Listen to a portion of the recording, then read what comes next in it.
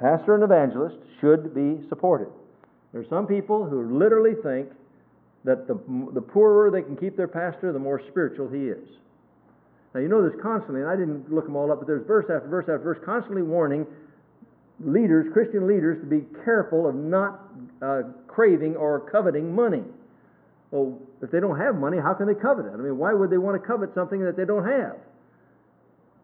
You see, many times you can get a lot of money and you begin to want more and more and more and keep hanging on to it. And Paul constantly warned them not to let that happen. But it wasn't the case that they were going to be starved to death. I've known of people who have said they just loved one pastor and his wife because they had never known of anyone who could get along on so little in their whole life. And that was their attitude. Look with me at 1 Timothy, the 5th chapter. 1 Timothy, the 5th chapter, and verse 17. Let the elders or bishops or overseers that rule well be counted worthy of what? Double honor, and that word in the Greek is honorarium. Honorarium. Especially they who labor in the word and doctrine. For the Scripture saith, Thou shalt not muzzle the ox that treadeth out the corn, and the laborer is worthy of his reward. When a person is in the ministry, called to the ministry, their ministry is supported, but they must never allow that to support to control them. They must be controlled by the Spirit of God. They must do what God tells them to do. And they must not be money lovers. In fact, Jesus said, Love not the world, neither the things that are in the world. If any man love the world, the love of the Father is not in him. And they must not be stingy. Now, many pastors don't get a whole lot, but most pastors, you'll find out that they'll return a lot of what they get back into the Lord's work. Why? Because they've learned the principle of sowing and reaping. But if people try to squeeze them down to where they can't do that, then God will have to supply the resources from other areas if they're called of God and God is their source. But 2 Corinthians, the 9th chapter, is a powerful verse for any Christian. 2 Corinthians, the 9th chapter,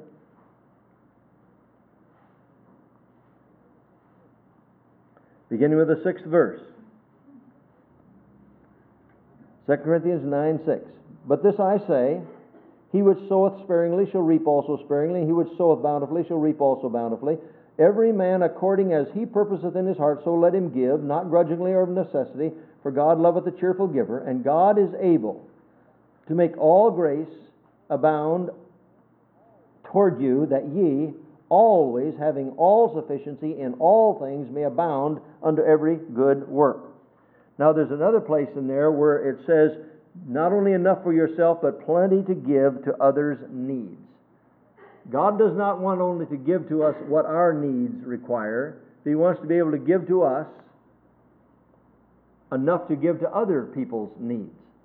Now he said here that that's going to be judged and measured by the measure with which we give. You give and it shall be given unto you.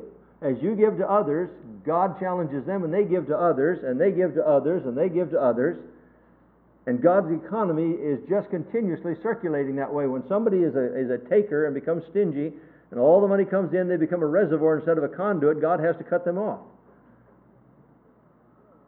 But he said, when you and I flow in that economy of God, that he is able to make all grace abound toward you, that you, having all sufficiency in all things, may abound unto every good work. That's why if a man is called of God, no one can restrict him.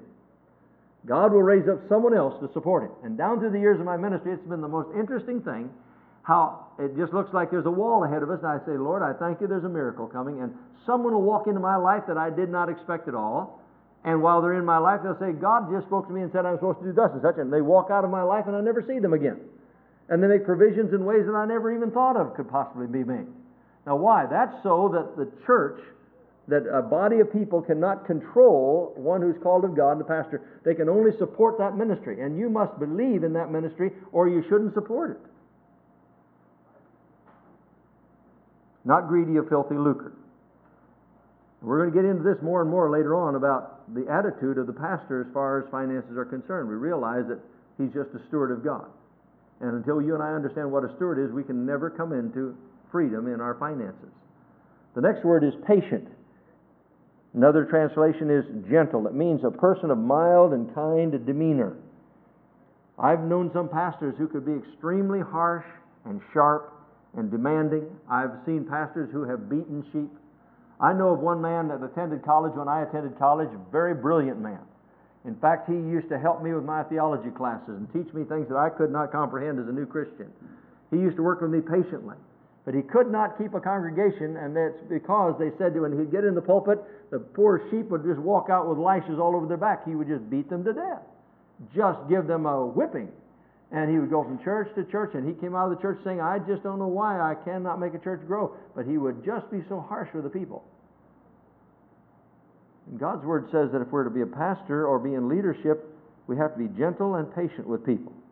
You know, there are a lot of times it would be easy to say to someone, why don't you shut up and straighten up? But you see, that's not my prerogative. That's not my position. I have no right to say that. All I have a right to say is this is what the Word says, and this is the way the Word of God says you should do it. Now do what you will. See the difference?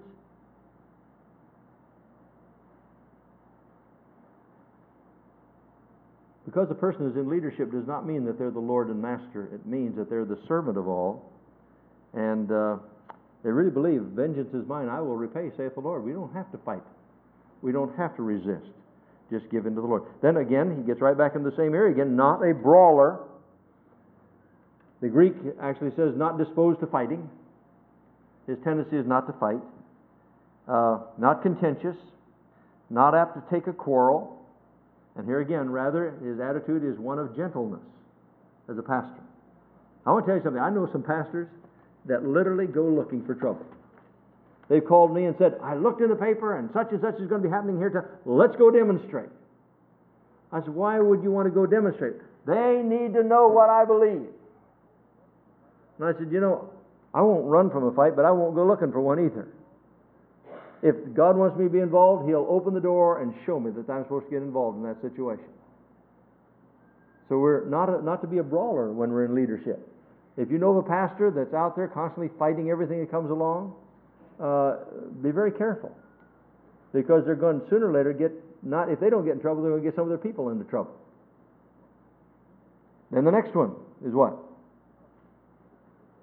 Not covetous. Now again, not greedy of filthy lucre. We come right back to covetousness. Not loving silver. But here, covetousness, lover of silver, lover of money is what it means in the Greek. And the reason for that is the love of money is the root of all evil. Show me a pastor who concentrates on finances, concentrates on how to raise money. And let me tell you something, that's where our TV evangelists have created a lot of problems for many pastors today. They're constantly out there reaching for the buck. And they found some of them that set up fake mission things over in the fields where they take a picture of a house and take a picture of a bunch of little kids standing out in the street and say, these are our orphans, and send all this money and we're going to be supporting those ministries, and found out they weren't supporting them. One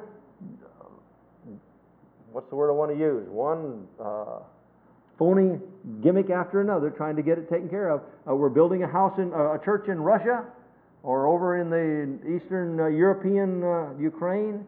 And we need all the money, and hundreds of thousands of dollars come in for it, and maybe $40,000 was given to it, or $10,000 was given to it. Incredible! But you see, they had that machine moving now, this big machine that's moving. They have to keep oiling that machine, getting more money and more money to make the machine bigger and better, and so they think of more gimmicks to do it. God says that's not His way. If you have a love for money and are covetous, it will destroy any other, or annul, I should say, any other qualifications that you may have. Love not the world, neither the things that are in the world. If any man love the world, the love of the Father is not in him. And money and possessions can be possessed by you, but you must not be possessed by them. We must hold them with our hands open and say, Lord, I'm only holding them as your steward. What would you have me to do with them? Now, let me tell you something. There are some men that God has wonderfully blessed in the ministry in financial ways. But at the minute they start saying, this is mine, and I will do with it what I want to do, then they're in trouble. They're violating the very principle we're talking about here. It is required of a steward that he be found faithful. And by the way, Titus, the first chapter is interesting to look at, when it talks about it's required of a steward that he be found faithful. And by the way, anyone who is called into a ministry or a work for Jesus Christ is a steward. Any born-again Christian is a steward with the talents and gift that God has given him. But it says here in Titus 1:7, Titus 1:7, for a bishop must be blameless as the steward of God, not self-willed, not soon angry, not given to wine, no striker, not given to filthy lucre. The very same things he's talking about here again. A bishop must be blameless and be as the steward of God. A moral reputation and a steward of the things that God's put in his life. Then the next one. One that ruleth well his own house. That word ruleth is superintendent. In other words, one who has authority, a superintendent, one who oversees his own house. It suggests to rule or to be the head of, according to the Greek scholars. The word ruleth there means to rule or to be the head of. Now, when one is called of God to rule, he's to rule, first of all, like what one of them said, it's gentleness clothed with firmness and firmness clothed with gentleness.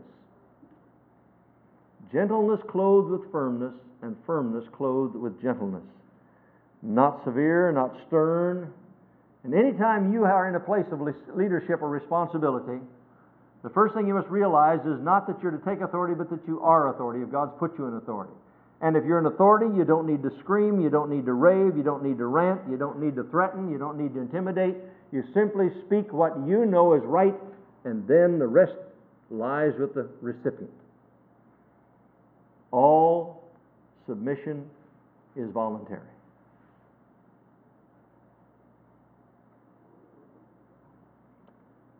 If you're in leadership, the Lord wants you to be sober and serious-minded, not some screaming maniac. You will do what I tell you to do, so help me, you will. But rather you say what you mean, and you mean what you say, and you don't move. And I think one of the greatest problems that many people in authority have is they say what they mean and mean what they say, but they don't follow through. How many times have you heard parents say, I want you to sit right there, stay right there, stay right there, and walk away, and you watch within 1 minute or 30 seconds, the kid is up and going again. You come back, oh, I want you to sit right there now, don't get up, stay right there. You watch it, they don't get 4 steps away, and they're gone again.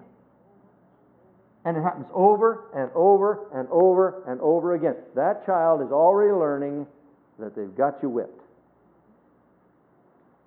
Why? You don't mean what you say. You may think you mean what you say, but you don't follow through. The minute you say, do this, and they don't do it, then you must deal with what? Disobedience. How do you deal with disobedience? Now, I told you, don't do that again. I told you, you know what's going to happen if you do that again. And you do it again. So help me if you do it. Don't you ever do that again. And you do it again. What are they doing? I don't believe you. I really don't believe you. You don't really have authority. Why? Because you say things and you don't mean it. If I say sit right there, if that seat doesn't stay warm, then theirs will. Hello? No, right there. And I didn't say there. I said, have you ever watched a child and you tell them to sit right there? Right there, sit right there. No, right here. You know what they're doing? You don't mean it. You really don't mean it. If we talk about being in leadership, we say what we mean, and we mean what we say. If you said sit right there, they don't move in 1 inch in either direction. You mean right there. Now, if you say you can sit anywhere here on the bench, I've literally seen from time to time children being taken, sit right here, put it down one, all the way back and forth. They're having a ball. They didn't get corrected. They just found a new area of release. Now, all that's saying is, please understand, all that's saying is you don't mean what you say. And you don't have to scream at all. Once they know you mean what you say, and you say what you mean, and you follow through, every time, it's no longer a problem. Now let me tell you something. You think that's minor detail? In the church, when I make a rule and say this is what I believe the church should do, if I break it and I don't mean it, then I'm in trouble too. Let me tell you, I get caught. You said, well, no, you said. Got to be very, very careful. Quit saying amen. Now, let's get on to having his children in subjection with all gravity. Now, the first thing I want you to know, when he's talking about leadership, he didn't say having her children. He says having his children in all subjection. He's talking about a pastor, evangelist, apostle, pastor, evangelist, prophet, teacher, one who's in an office ministry. Listen to me, if you're want to come into spiritual leadership, realize, Dad, you are responsible for your children. Not Mom. You delegate responsibility to Mom, but you're ultimately responsible. When God talks about your children, He's going to talk to you about your children. He's going to ask you, where are your children? What are they doing? Why are they doing it? What did I tell you you're supposed to do with your children? But my wife won't let me. You are authority. Just simply say it, and if she doesn't, then leave her with God. Turn her over to God. Now, you know what the problem is today? There's no fear of God in most people's hearts. But if a man will walk with God in obedience to His Word, and the wife will not obey him, turn her over to the Lord. Just say, Lord, I love her, and I just yield her to you completely. You deal with her. And I want to tell you something. I've been in the hospital down through the years where that's happened. The only thing is, I haven't seen much of it lately. I don't know if it's because the men are not really serious about walking right with God so that God does hear their prayers suddenly.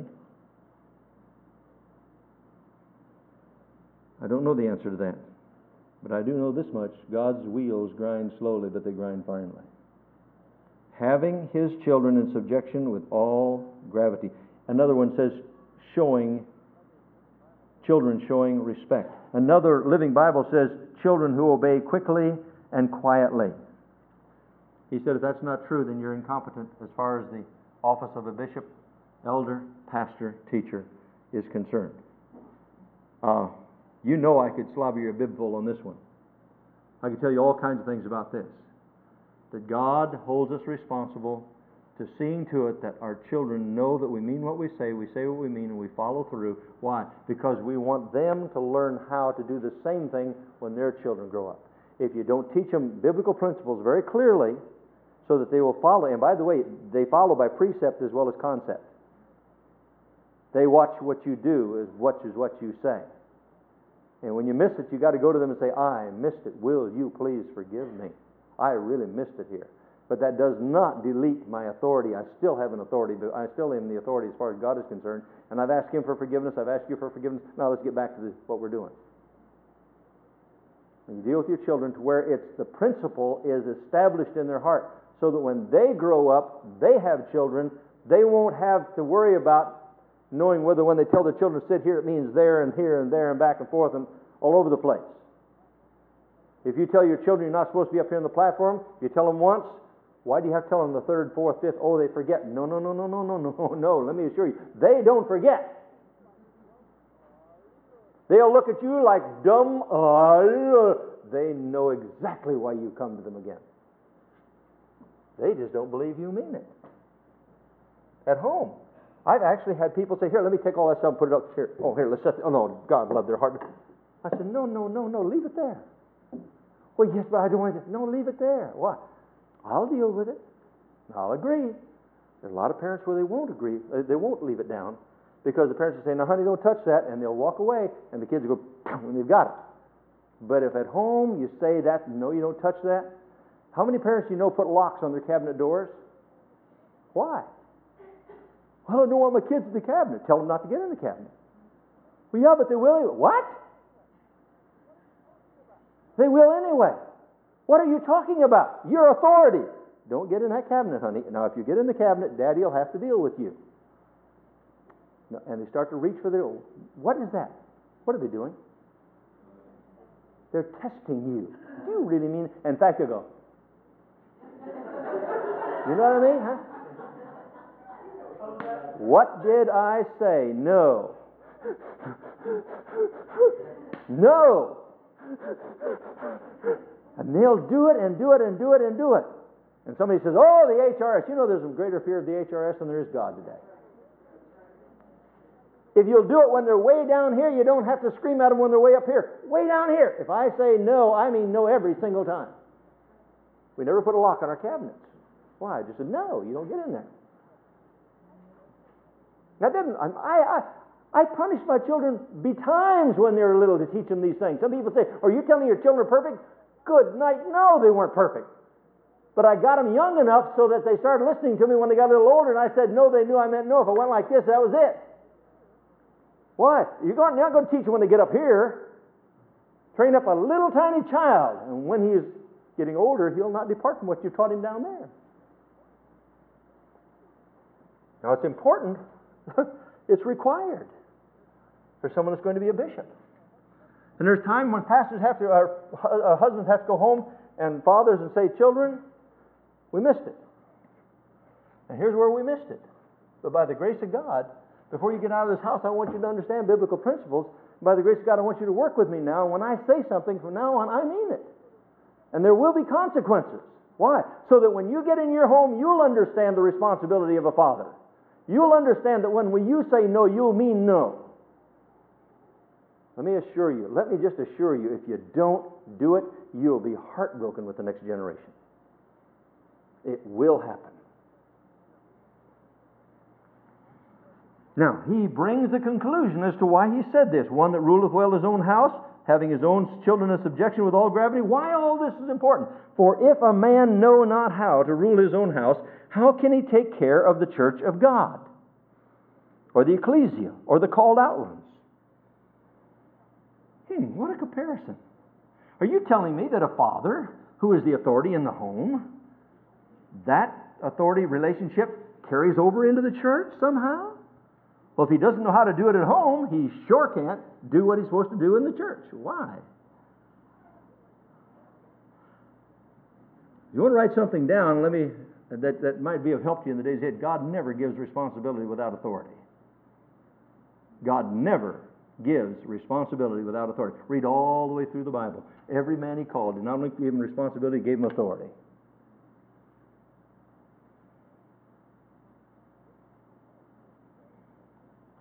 It's interesting how Paul compared himself or related himself to the church. 1 Corinthians, the 4th chapter. 1 Corinthians chapter 4.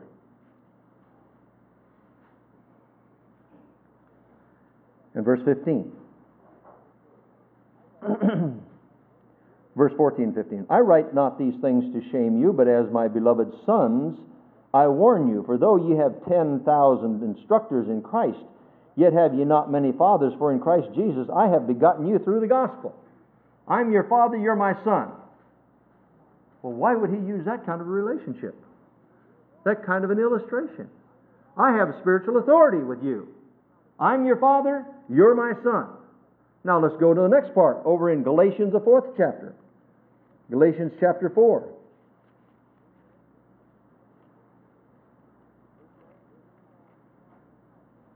Verse 19.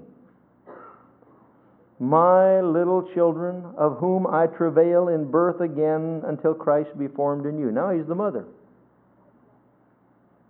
I travail in birth. I mean, I've got birth cramps. Until I know that you're going to be all right, it's like I'm in birth pains. I'm your father, I'm your mother. Why? Because if you can't run the house with authority like you ought to, you can't run the church, because you're going to have a father and a mother relationship to your children. Every young person in this church is just like my own child. When I work with these young people, I love them like I'd love my own child. I feel that I'm trying to pour something that's in me into them, so that in the days ahead they'll go out and they'll be able to share the gospel of Jesus Christ in the way that they ought to do it before the Lord. It's not a case of, well, preacher, you're hired to be good, and that's what you're doing, why you're doing what you're doing. Paul said, I'm a father and I'm a mother.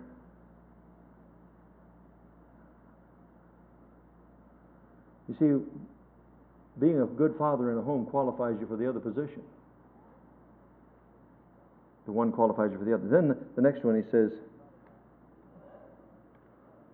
not a novice, and I'll quit after this one, not a novice, In other words, not a new convert, not a newly planted person. Whenever God calls someone into any type of work, there has to be a period of development, and it must precede a period of manifestation. A period of development must precede a period of manifestation. When Christ called Moses, he first of all spent 40 years on the backside of the desert to get him ready to bring him into the land of Egypt. He had to learn all the things that gave him self-confidence in Egypt. He had to learn leading a bunch of dumb sheep around for 40 years. Joshua was called of God, but he had to follow Moses for many, many years. God called Elisha to follow Elijah for very many years. I could go on and on and on. How God called Paul and had Timothy follow him. But even when he called Paul out into the desert for 3 years and took him to the Holy Ghost Bible School for 3 years and taught him everything he was supposed to know about the gospel. And then when Paul came in later and met with the apostles, he said, they added nothing to me. They added nothing to me. Everything I needed to know I'd already received from the Holy Spirit in the desert. There's always got to be a time of development. When God called me in the ministry, first of all, there were 5 years of training and experience while I was in Bible college. I went out of St. Paul Bible College into an assistant pastor, minister of music, and youth directorship in a large church where I got experience like you would not believe without having to take all the responsibility for it. I baptized some 300 people in 2.5 years. Plus I had, I don't know how many weddings and how many funerals, and I had to call 40 calls a week, plus all the music work I had to do. All that was under the tutelage of another pastor. And then I went into evangelism.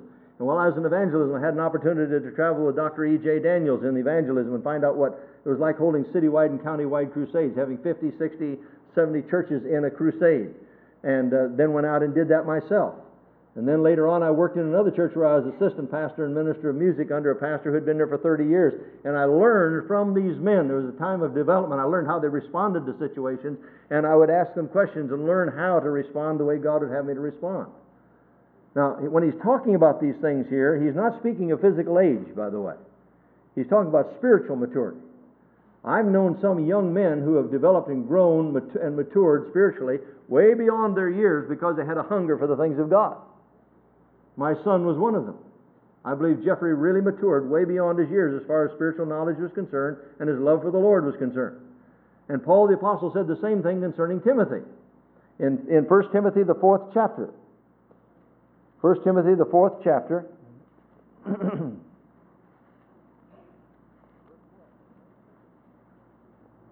Verse 12.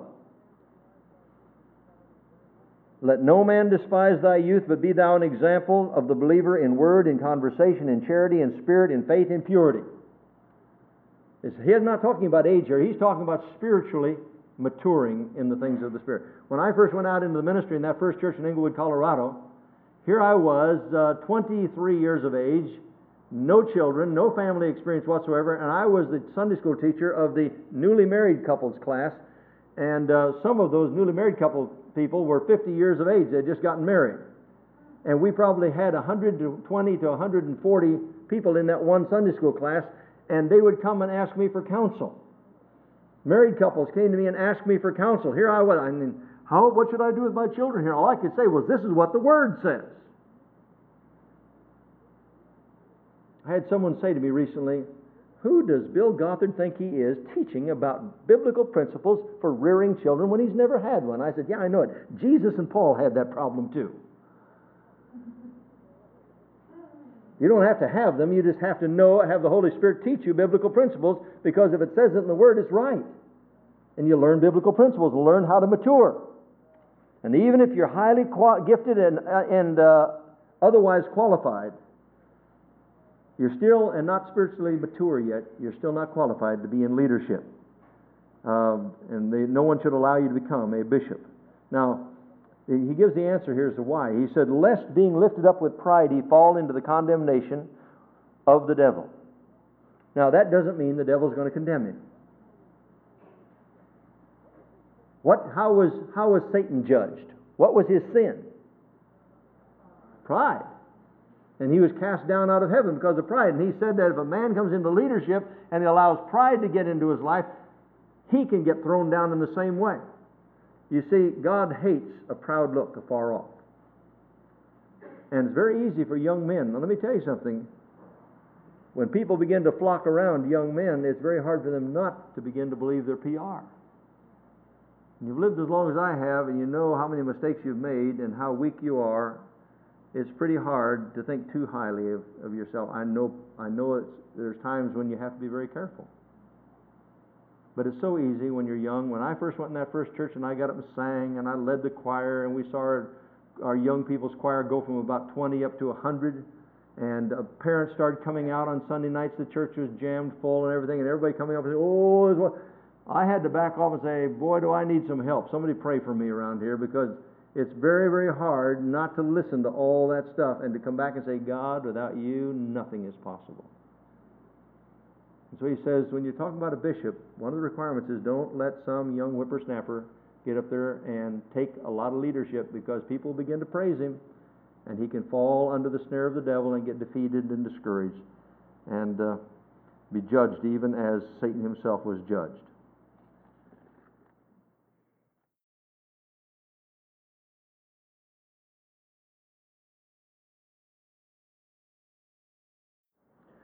We've been talking about when the believer's books are audited in the judgment seat of Christ, stating that every believer someday is going to stand before the judgment seat of Christ, not to determine their salvation, but rather to determine their reward. It's not enough just to know Jesus Christ as Savior. It's necessary to know Him as Lord and to become His servant, His bondslave. Commit your total life to Jesus Christ. He said, "Seek ye first the kingdom of God and His righteousness, and all the other things will be added unto you. And whosoever he be of you is not willing to forsake all that he hath, he cannot be my disciple. Whosoever he be of you is not willing to take up his cross daily and follow me, cannot be my disciple." Paul the Apostle said, "For me to live is Christ, to die is gain. I am crucified with Christ, nevertheless I live, yet not I, but Christ lives in me." He's saying that I want to emulate the life of the Lord Jesus Christ. I want the Holy Spirit to reveal Jesus Christ out through my life. That's the purpose, that's the goal, should be the goal of every truly born-again Christian. It's not an idea of coming and sitting in church and enduring an hour of preaching and teaching and music and going home and saying, "I did my religious thing." This should be a time of rejoicing where we come together and rejoice together in what God's doing in our daily lives. This should be a time we come for instruction to go out and serve Him better during the week. So there's a tremendous difference between just easy believism and total commitment of our lives to the Lordship of Jesus Christ. And that's what we've been talking about, because in that day, that's what we're going to be judged for. How we spend our life. Every idle deed, every idle word that's spoken. Now, I want to make that very clear to you, that when we talk about becoming a Christian, we're not talking about everyone who says, "Yes, I believe in Jesus," because Satan himself believes in Jesus. If we believe in Jesus Christ and have made Him Lord of our life, the fruit of the Spirit ought to be manifest in our life. There should be joy, peace, all the fruit of the Spirit, righteousness, all these things that should be manifest in our lives should be evidenced. Jesus said, "He that says he loves me and does not keep my commandments, he's a liar, and the truth isn't in him." That person won't have to worry about the judgment seat of Christ. They'll be at the great white throne judgment in that day. So it's not enough just to say we love the Lord. We have to show that by evidence. James says, "Show me your faith by your works." Show me your faith by your works. Let me see it. I don't want to hear it, I want to see it in your daily life. So we've been talking about it. We talked about the rewards to the believers. The first one was the incorruptible crown, which is available to any believer who is faithful to the end. Any believer who loves His appearing and waits for Him and serves Him and just can't wait for the Lord to come back and is faithful serving the Lord until He does come back. Now you say, "Well, brother, I have failed so many times." It didn't say you don't fail. It's not an idea that we're perfect, that we're sinless. It's the idea that we every day are trying to be conformed into the image of Jesus Christ. When we miss it, we ask for forgiveness and we go on. We forget those things that are past and we press toward the mark. And those that are willing to do that till the end, the Scripture says there'll be an incorruptible crown for them. Now we've been talking about the crown of glory. And that's for faithful ministers. And we've been talking about the qualifications of a minister here in 1 Timothy, the 3rd chapter. Last week we went through the 17 of the 18 different points that Paul brought out concerning a pastor. And I say again, it's not enough to just go and hear a preacher. The Scripture says you should know them that labor among you, know them well.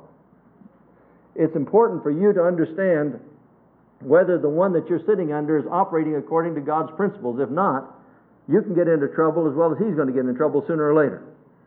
And so this is not an easy message to preach, let me tell you something. It's not easy for me to stand up here and tell you all the requirements are there because I see so many flaws in my own life. So many times that I fall short. But it's my desire, my goal to be like this speaks of here in 1 Timothy, the 3rd chapter. We said last week that he's to be blameless, the husband of one wife, vigilant, sober, of good behavior, given to hospitality, apt to teach, not given to wine, no striker, not greedy of filthy lucre, patient, not a brawler, not covetous, one that ruleth his own house well, having his children in subjection with all gravity. For if a man know not how to rule his own house, how can he take care of the church of God? Not a novice, lest being lifted up with pride he fall into the condemnation of the devil. And the 18th one now is a good report. Moreover, he must have a good report of them that are without. Now that good report means an excellent testimony in general. A generally good testimony out in the world. Now let me assure you, that does not mean that everybody out there in the world is going to love him. There are going to be some people that are going to criticize him no matter what he does. But in most cases, they'll be ashamed if ever what they're saying about him is exposed, because his life will be such that they cannot prove that he is doing wrong. A good report of them that are without. It's talking about a reputation of having a quality of character that cannot be impugned. They know that he's honest, even though they don't agree with him. They know he's honest. They know he's hardworking. They know he's sincere. They know he's not going to cheat them. And I'll tell you, I said last week, the world is maybe a poor judge concerning doctrine and motives and so forth, but they're very keen and very accurate when they judge character. I've had people that have come to me in the past and say, yeah, you know that preacher over there, well, I know this and I know that and I know the other thing about him. And you know something, the world expects more out of many Christians than many Christians expect out of themselves. And they're going to watch you and they're going to watch me, but they're especially going to watch somebody that's in leadership. Now, we've had a lot of failures lately in leadership in the church. And it's one of the signs of the end times. The enemy has gotten into the camp and he's tearing everybody up as much as he possibly can. But the Word of God says that he must have a good reputation without why? Lest he fall into reproach and the snare of the devil. Now, lest he lose that reputation and begins to be reproached, begins to be talked about, begins to be exposed by those around him, and both believers and unbelievers. Both believers and unbelievers will begin to say, yeah, I know that preacher, but we've had occasions where policemen have had to come and tell the church, did you know that your pastor is involved in this? Did you know your pastor did this? Did you know he was on the cellular phone the other day and we heard this? The church didn't know about it at all. Until finally he's so discouraged that he's caught in the snare of the devil. One of the greatest snares of the devil is discouragement. Remember me talking some time ago about the tool of the enemy is discouragement? Comes to a place where they just give up. Just walk away. But the Scripture says it's required that he have a good testimony. I like what one pastor said after this TV expose that was given not too long ago concerning 3 different television ministries. Said if the church doesn't judge itself, the Lord will send the Babylonians in to do it for them. A lot of times the church does not judge itself, and then the Babylonians have to come in. And they have to judge it. And what an embarrassment that is to the church. Consequently, because of that, now more laws are being passed to try to correct the church's problems. One televangelist I just read yesterday in the Christianity Today magazine has to pay $1.5 million back to some donors who had sent money in and designated it for a certain thing, and he used it for his own luxurious lifestyle. It was something like $30,000. That's not a bad return on your money. The court just told him he has to pay them back $1.5 million. That's not going to happen too many times, but what preachers are going to realize that the IRS means business. You see, that's why I tell people, be very careful. We have to be very careful how we designate money in the church here. I can't designate, if I had a daughter in college or a son in college, I can't give money to the church and ask them to give it to my daughter and son in college and get a tax write-off. But there are some churches that are not careful as to how the money is used. If money is designated for a special use, it is illegal for that church to use it for any other purpose. And the world is going to judge it very, very quickly. Jesus said, ye are the salt of the earth, but if the salt have lost its savor, wherewith shall it be salted? It is thenceforth good for nothing but to be cast out and trodden under the foot of man. And that's why it's so essential when we talk about the crown of glory that we understand what's involved in it. I said, first of all, that a man of God is a faithful minister is first of all a man. He's not a superhuman person. He's just like you and I, can fail just like anyone else. And he's called of God. He's responsible. He's a family man, and I gave the different characteristics of his being strong as far as his family is concerned. And then I want to go on to the next step concerning not only is he a man, but a faithful minister is one who preaches Jesus Christ. He doesn't have some little hobby horse. He preaches Jesus Christ. There may be other aspects of his ministry, but the core, the center, the thrust of the message is Jesus Christ. Now, we can get all these other things straightened out, but if we don't have Jesus Christ straightened out, nothing else is going to work. You remember of the little boy that was trying to put a map of the world together, and he couldn't put it together. He was working and getting very frustrated. And finally, he came up all beaming, and he said, "Look, Daddy, I did it." And he said, "Well, that's wonderful, and you did it right. How'd you do it?" He said, "Well, I couldn't figure out how to put the world together, but when I turned it over, I saw on the back there was a picture of Jesus, and when I got Jesus all put together, the world came out all right." And we have to remember that that's going to happen in our daily walk, too, when we put Jesus Christ in his proper place. 1 Timothy, the 4th chapter. 1 Timothy, the 4th chapter. Verses 12 and 13. Paul's talking now to Timothy, a young man, a young preacher. Here Paul is an older man. He's talking to Timothy, his spiritual son. And he said, "Let no man despise thy youth, but be thou an example of the believer in word, in conversation, in charity, in spirit, in faith, in purity. Till I come, give attendance to reading, to exhortation, to doctrine." Now, that word "give attendance to" in the Greek means put it first. Put it first. Put these things first in your life. What? Reading, exhortation, to doctrine. Neglect not the gift that is in thee, which was given thee by prophecy with the laying on of hands by the presbytery. Meditate on these things. Give thyself wholly to them, that thy profiting may appear to all. Take heed unto thyself and unto the doctrine. Continue in them, for in doing this thou shalt both save thyself and them that hear thee.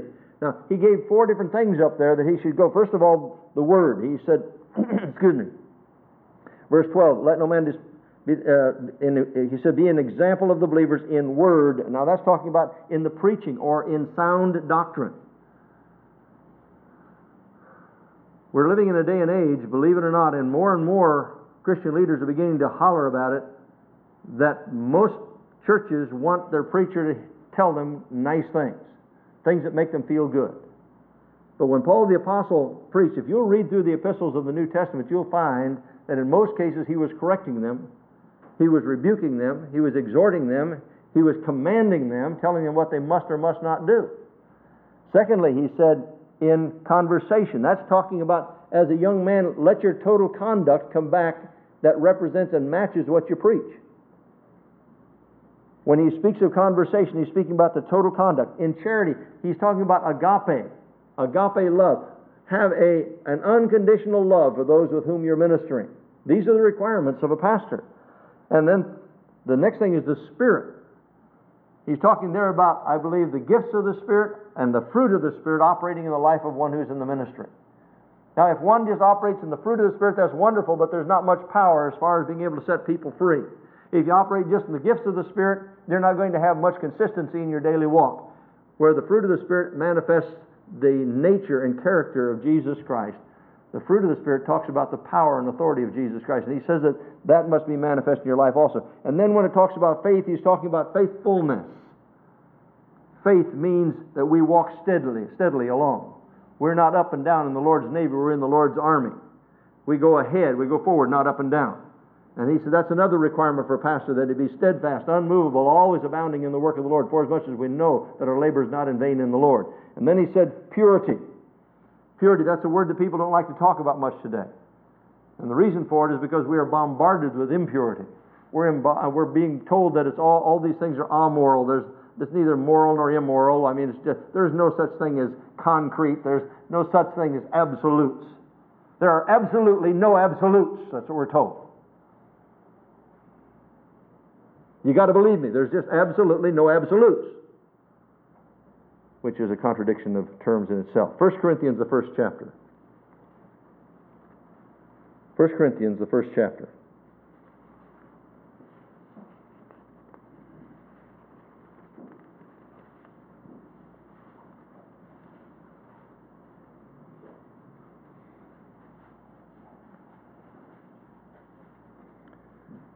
We're talking about the fact that a preacher is to preach Jesus Christ. That's the center of his message. 1 Corinthians 1, beginning with verse 23. I'm going to read a large portion of Scripture here because it all applies. But we preach Christ crucified, unto the Jews a stumbling block. See, if anybody hung on the tree, they were cursed. How could he be our king? I mean, he hung on the tree. And unto the Greeks, foolishness.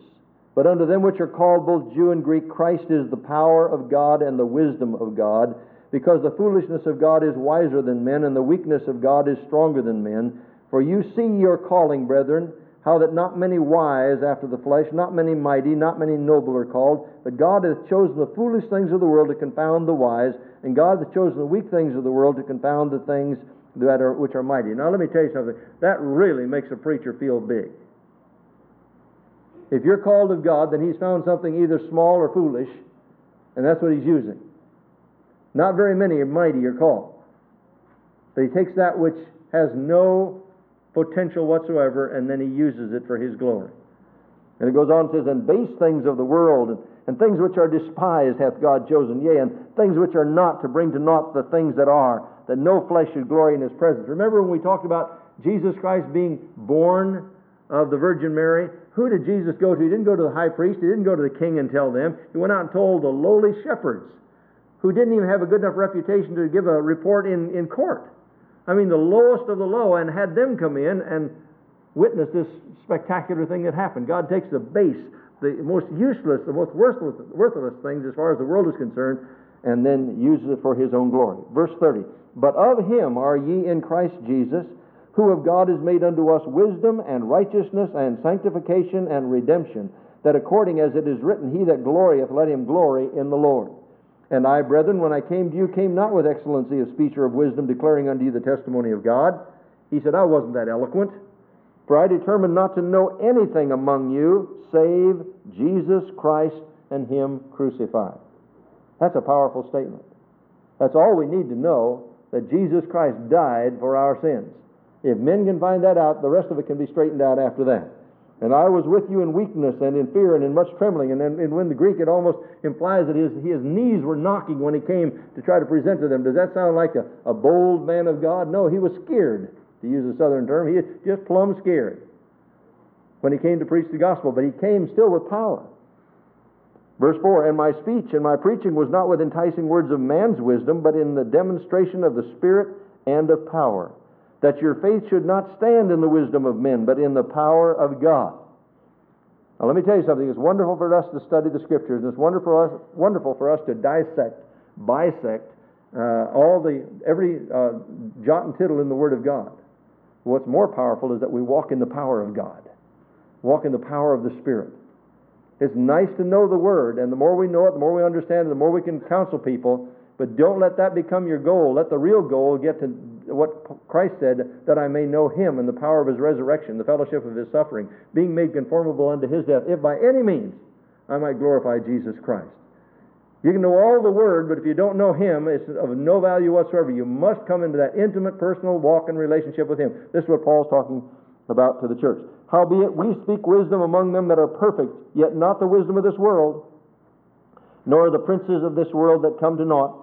But we speak the wisdom of God in a mystery, even the hidden wisdom which God ordained before the world unto our glory, which none of the princes of this world knew, for had they known it, they would not have crucified the Lord of glory. Paul says we have a special power, and if a man is called of God, he better understand that this is what's going to win souls. This is what's going to change lives. The preaching of Jesus Christ, not with the wisdom of men, but with the power of God in his life. 2 Corinthians, the 4th chapter. 2 Corinthians chapter 4.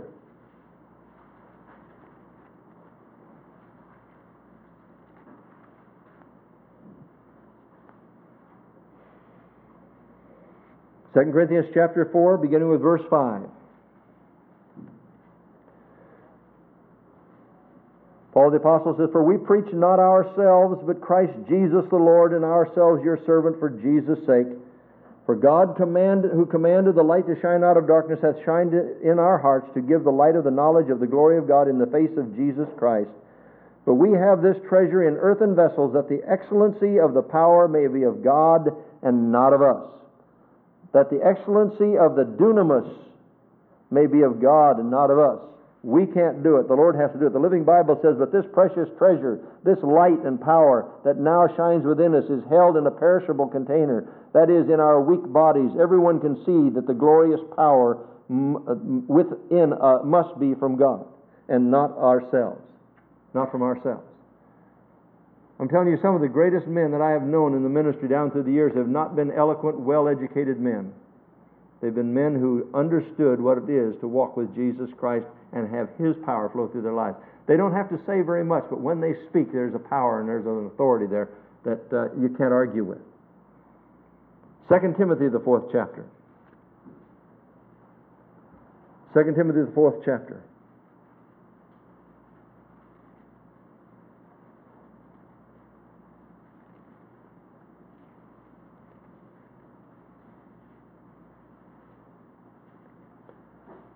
Paul again speaking to Timothy, the young pastor.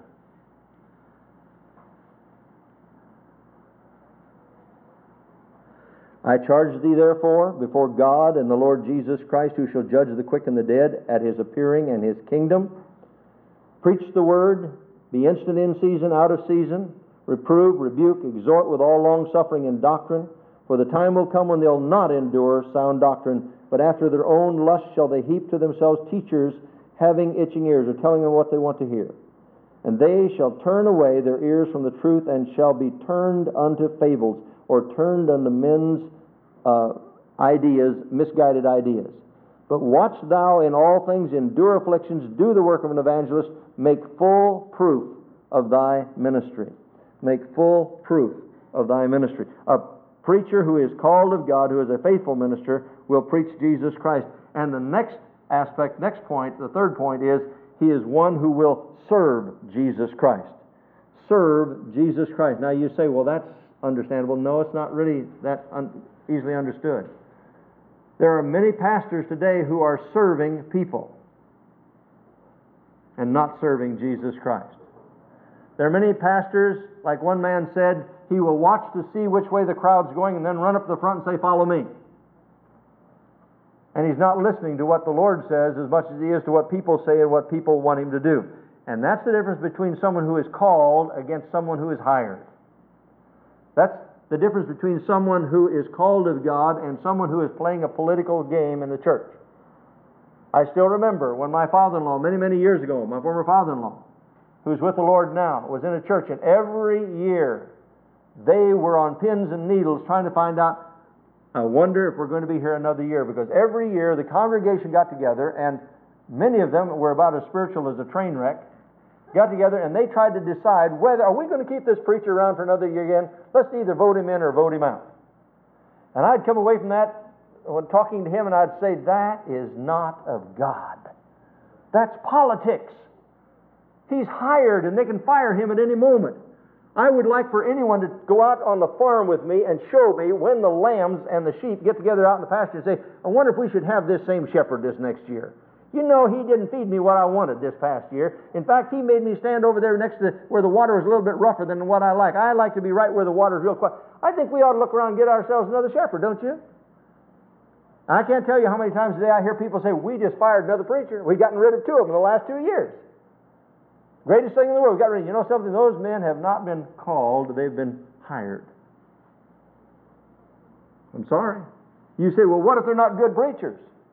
Well, if everybody left, who would they preach to? You know what the problem is today? They get into trouble. The district superintendent comes in and says, I got another church for you over here. Go over there. He gets into trouble. I got another church for you over here. And they never hit the wall. And you know, sometimes people question me about this very subject, and I keep saying, you know, I really believe that God has put me here. And even in the darkest hours, I say, hey, God, if you've got another signal, you give it to me, but until you give me another signal, I'm here. I'll stay here. I'll just keep doing what you told me to do as best I know how to do it. And I know I don't do it very well a lot of times, but I'm going to do the very best I can. And you're going to have to do the rest. I mean, if you want to shut her down, you'll have to shut it down, but please let me know what you're doing. I just have to know what you're doing. I just want to be where you want me to be. And I tell people, if you don't get fed, don't stay. Go somewhere. If everybody leaves, then I'll have to quit. I missed it. I missed it. I'll have to go back. But you see, it'd be very easy for me to call a district superintendent of some denomination and say, can you give me a church? I could go in. Do you realize in 22 years how many sermons I've got stacked up in my drawers I could preach? I could retire. All I have to do is pull out a sermon and preach the next Sunday. I mean, it'd be wonderful. Can't do that. I've got to be where God called me to be.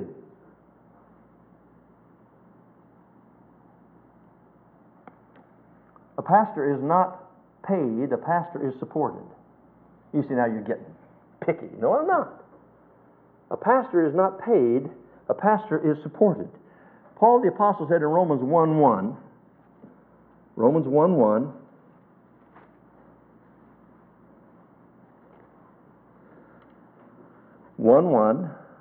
first chapter, first verse, Paul, a servant, doulos, bondslave of Jesus Christ, called to be an apostle, or one called out, separated unto the gospel of God. He said, I'm not sold out to a denomination. I'm not sold out to a church. I'm sold out to Jesus Christ, who is my Lord and my Savior.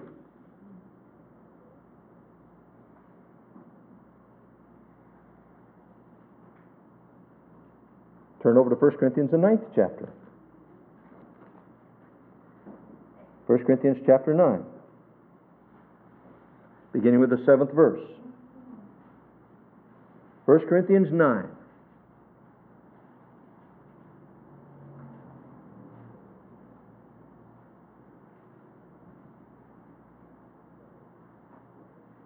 Beginning with verse 7. Who goeth a warfare any time at his own charges? Who planteth a vineyard and eateth not of the fruit thereof? Or who feedeth a flock and eateth not the milk of the flock? Say I these things as a man, or saith not the law the same also? For it is written in the law of Moses, Thou shalt not muzzle the mouth of the ox that treadeth out the corn. Doth God take care for oxen? Or saith he it altogether for our sakes? For our sakes, no doubt, this is written, that he that ploweth should plow in hope, and he that thresheth should hope that in hope should be partaker of his hope. If we have sown unto you spiritual things, is it a great thing if we shall reap your carnal things? If others be partakers of this power over you, are not we rather? Nevertheless, we have not used this power, but suffer all things, lest we should hinder the gospel of Christ. Do ye not know that they which minister about holy things live of the things of the temple, and they which wait at the altar are partakers with the altar? Verse 14 now. Even so hath the Lord ordained that they which preach the gospel should live of the gospel. Now, the Living Bible says those who preach the gospel should be supported by those who accept it. Not hired, supported. Not hired, but supported. Big difference.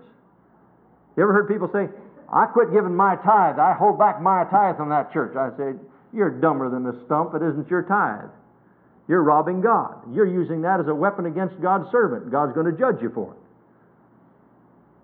Then there's some people say, well, we hire a preacher. I have actually had people in the past say, well, we thought that when we had quit supporting the church would go under. I said, the church is not going to go under. Can't go under. It belongs to Christ. It doesn't belong to you. If God can't depend on you, He'll find someone else that'll support it. And time again, down through the years of this ministry, God has sent somebody through here and they've said, here, God told me to do this, God told me to do that. I remember a Sunday, maybe Ed and Skip remember a Sunday when a couple came here, walked back in our nursery and said, you know, you need carpeting in the nursery. And we said, yeah, we know that. And they said, we want to take care of that. They came in, put down the carpeting in the nursery and the padding in the nursery, never came back. Never came back to church again.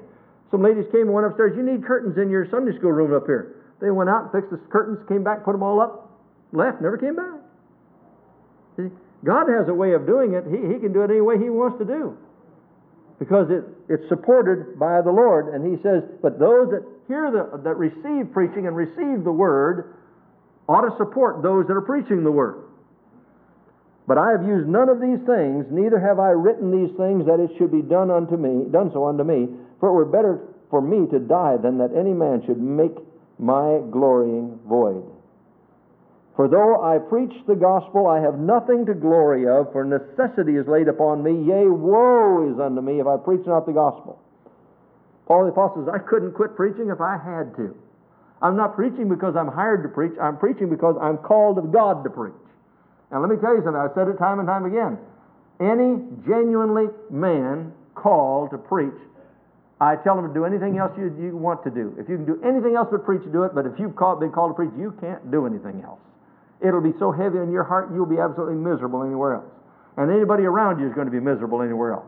Some of the greatest misfits I've ever seen are men who are called of God today that are out in sales or doing something else. They're total misfits because they missed the calling of God in their lives.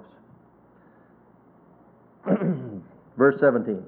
For if I do this thing willingly, I have a reward. But if against my will, a dispensation of the gospel is committed unto me. What is my reward then? Verily, that when I preach the gospel, I may make the gospel of Christ without charge, that I abuse not my power in the gospel. For though I be free of all men, yet have I made myself servant unto all, that I might gain the more. Paul says, first of all, I don't want to be obligated to anyone. Only the Lord Jesus Christ.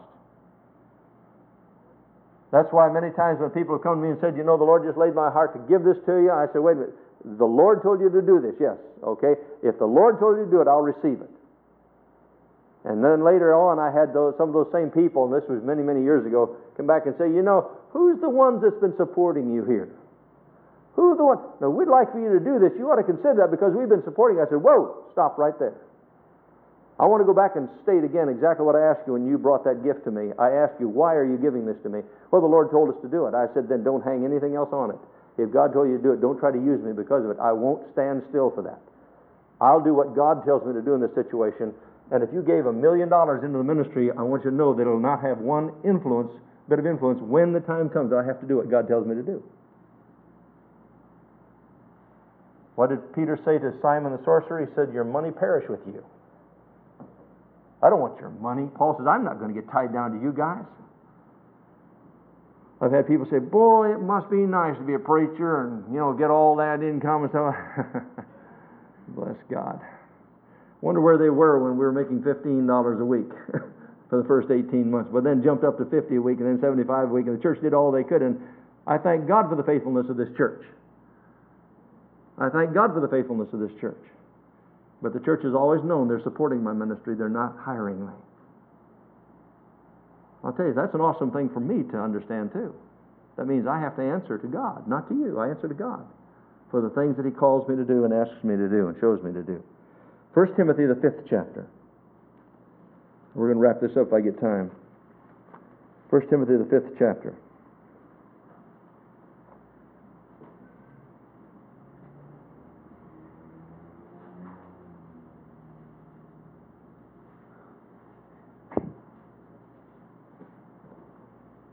We talked about this not too long ago, a week or two ago. It says, let the elders, verse 17, 1 Timothy 5:17, let the elders that rule well be counted worthy of double honor.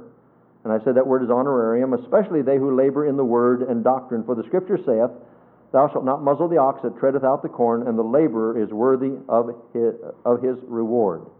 Worthy of it, not his paycheck, not his salary, but worthy of his reward for serving the Lord. A good illustration of this was when I read of a missionary who was called of God, and everybody told him he wasn't called of God, but he knew he was called of God to go to Alaska. And he went to Alaska, and he had to make a living. He was working every day, making sleds up there, repairing sleds, and going out and getting meat and freezing meat and making meat available to other people. And then on the side, he'd at night go out and preach to other couples and teach them the Word of God, and they were starting to get saved. And after more and more people started getting saved, they wanted more of the Word of God. And he said, well, I'm doing all I can, but I've got to keep making the sled so I can make a living and be able to... And finally they came to him and said, wait a minute. We can make sleds. We can get firewood. We can go get meat for you. You just stay here and study the Word. We'll go out and we'll spend an hour extra a day, and we'll bring that stuff back to you. We'll fix the sleds for you and so forth. We want to free you up. We need the Word of God. Anybody can make sleds, but not everybody can feed us the Word of God. And it wasn't long before that the people that got saved began to support this man, so he didn't have to make his own living, and they supported the ministry that they knew God had called him to. And he was able to go out and do what God told him to do. He was obedient to Christ, and he was not hired by the members. They just simply said, we believe God's called you for this, and we want you to be free to do it. Here, you just stay here with the Word and study the Word and teach us of the Word of God. I received a note from my sweetheart just before we were married, and she said, the greatest gift you can ever give me is to stay in the Word and teach me the Word and teach me more about the Word of God so I can understand God's principles. You see, that's what the calling of God is supposed to be, where with the disciples, when they thought they were so busy with the widows, they finally called and said, let's get some deacons together here. And boy, what a misconstruction of the beginning of that thing has taken place. I mean, deacons today hire and fire preachers, but back then they were servants. They were to go out and wait on tables. And the reason for that was so that we can give ourselves to the reading of the Word, or studying of the Word of God and doctrine and prayer. And when we're led by the Holy Spirit, we're not going to be dictated by humans. You know, I just got thinking as I was sitting in Sunday school class this morning, I wonder if the board of deacons would have allowed Philip to go out in the desert in the middle of a revival there in Samaria when he started that church. Rather than, I really feel I need to leave this revival and go out in the middle there. Brother, we've prayed about this and we just don't see this at all. Well, I really feel, you're going to have to just kind of settle down. Now, you've been an evangelist long enough. Now you've got to be a pastor. You've got to settle down a little bit here, preacher. Man's got to be free to hear what God has to say to him. The Lord willing, when we get back, I've got one other point that I'll bring out concerning faithful man and the crown of glory. I hope that you understand that I'm sharing these things with you because these were things I had to study for myself. When God called me into the ministry, I wanted to know, what am I getting into here? And I traveled from church to church to church all the time when I was in Bible college, and then went out into evangelism and traveled from church to church, and I realized there's a lot of confusion concerning who's a preacher and who isn't a called man of God. I've actually had men say this when people came against them in the church. I had a pastor one time in a large church.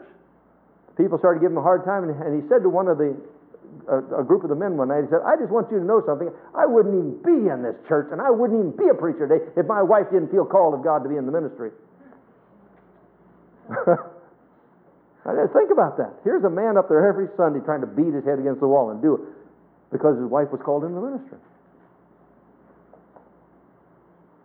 There are a lot of preachers out there that you have to know, the ones that are called. Now, how do you know? Find out what the requirements are of a pastor. If they're called of God, then don't go in and try to hire them or fire them. Go in and support them. Support that ministry. Believe in that ministry. Why? Because God brings men in under the ministry, up out of the ministry into their own ministry. That's the way God does it. Paul gets a hold of Timothy. Timothy comes up, out he goes. The deacons are appointed as deacons. All of a sudden they're evangelists. All of a sudden they're apostles. They came up through the ministry.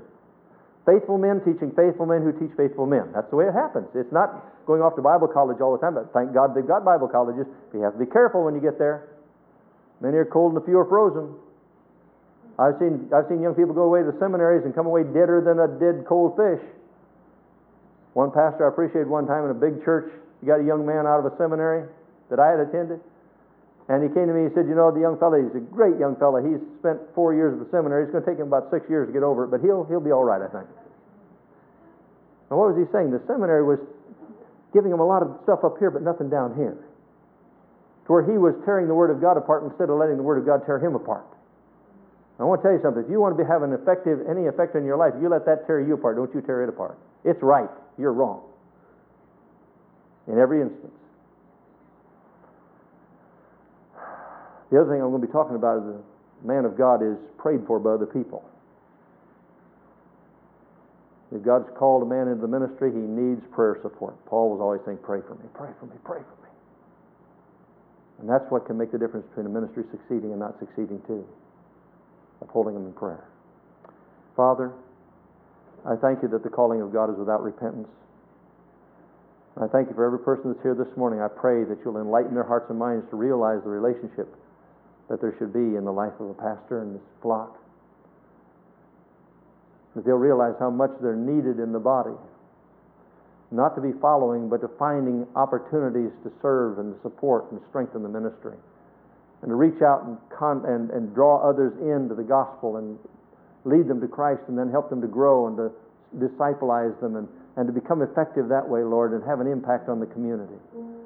Father, we're just committing this whole body to you, and in the name of Jesus, we ask you to let the Spirit of God raise up more and more leaders in the days ahead.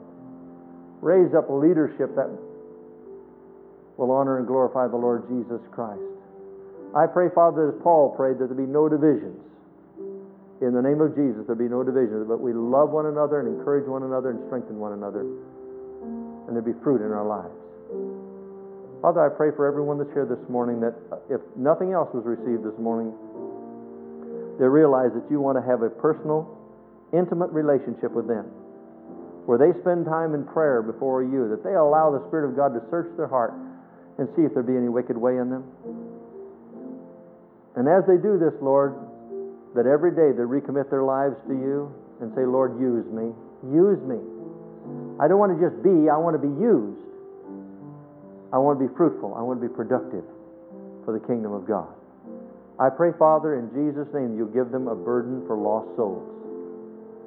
When we preach the Word, the only reason we can preach the Word is because we have a burden. And I pray that burden will grow greater and greater in each of our hearts to reach out for the unsaved and bring them in.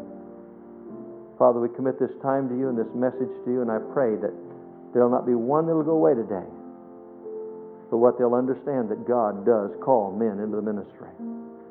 And He calls those that would follow and support and encourage that ministry, that others might be won to Jesus Christ. We commit this time to you and these truths to you in Jesus' precious name. And all of God's people said, Amen. We'll look forward to seeing you tonight at 6 o'clock. You are dismissed.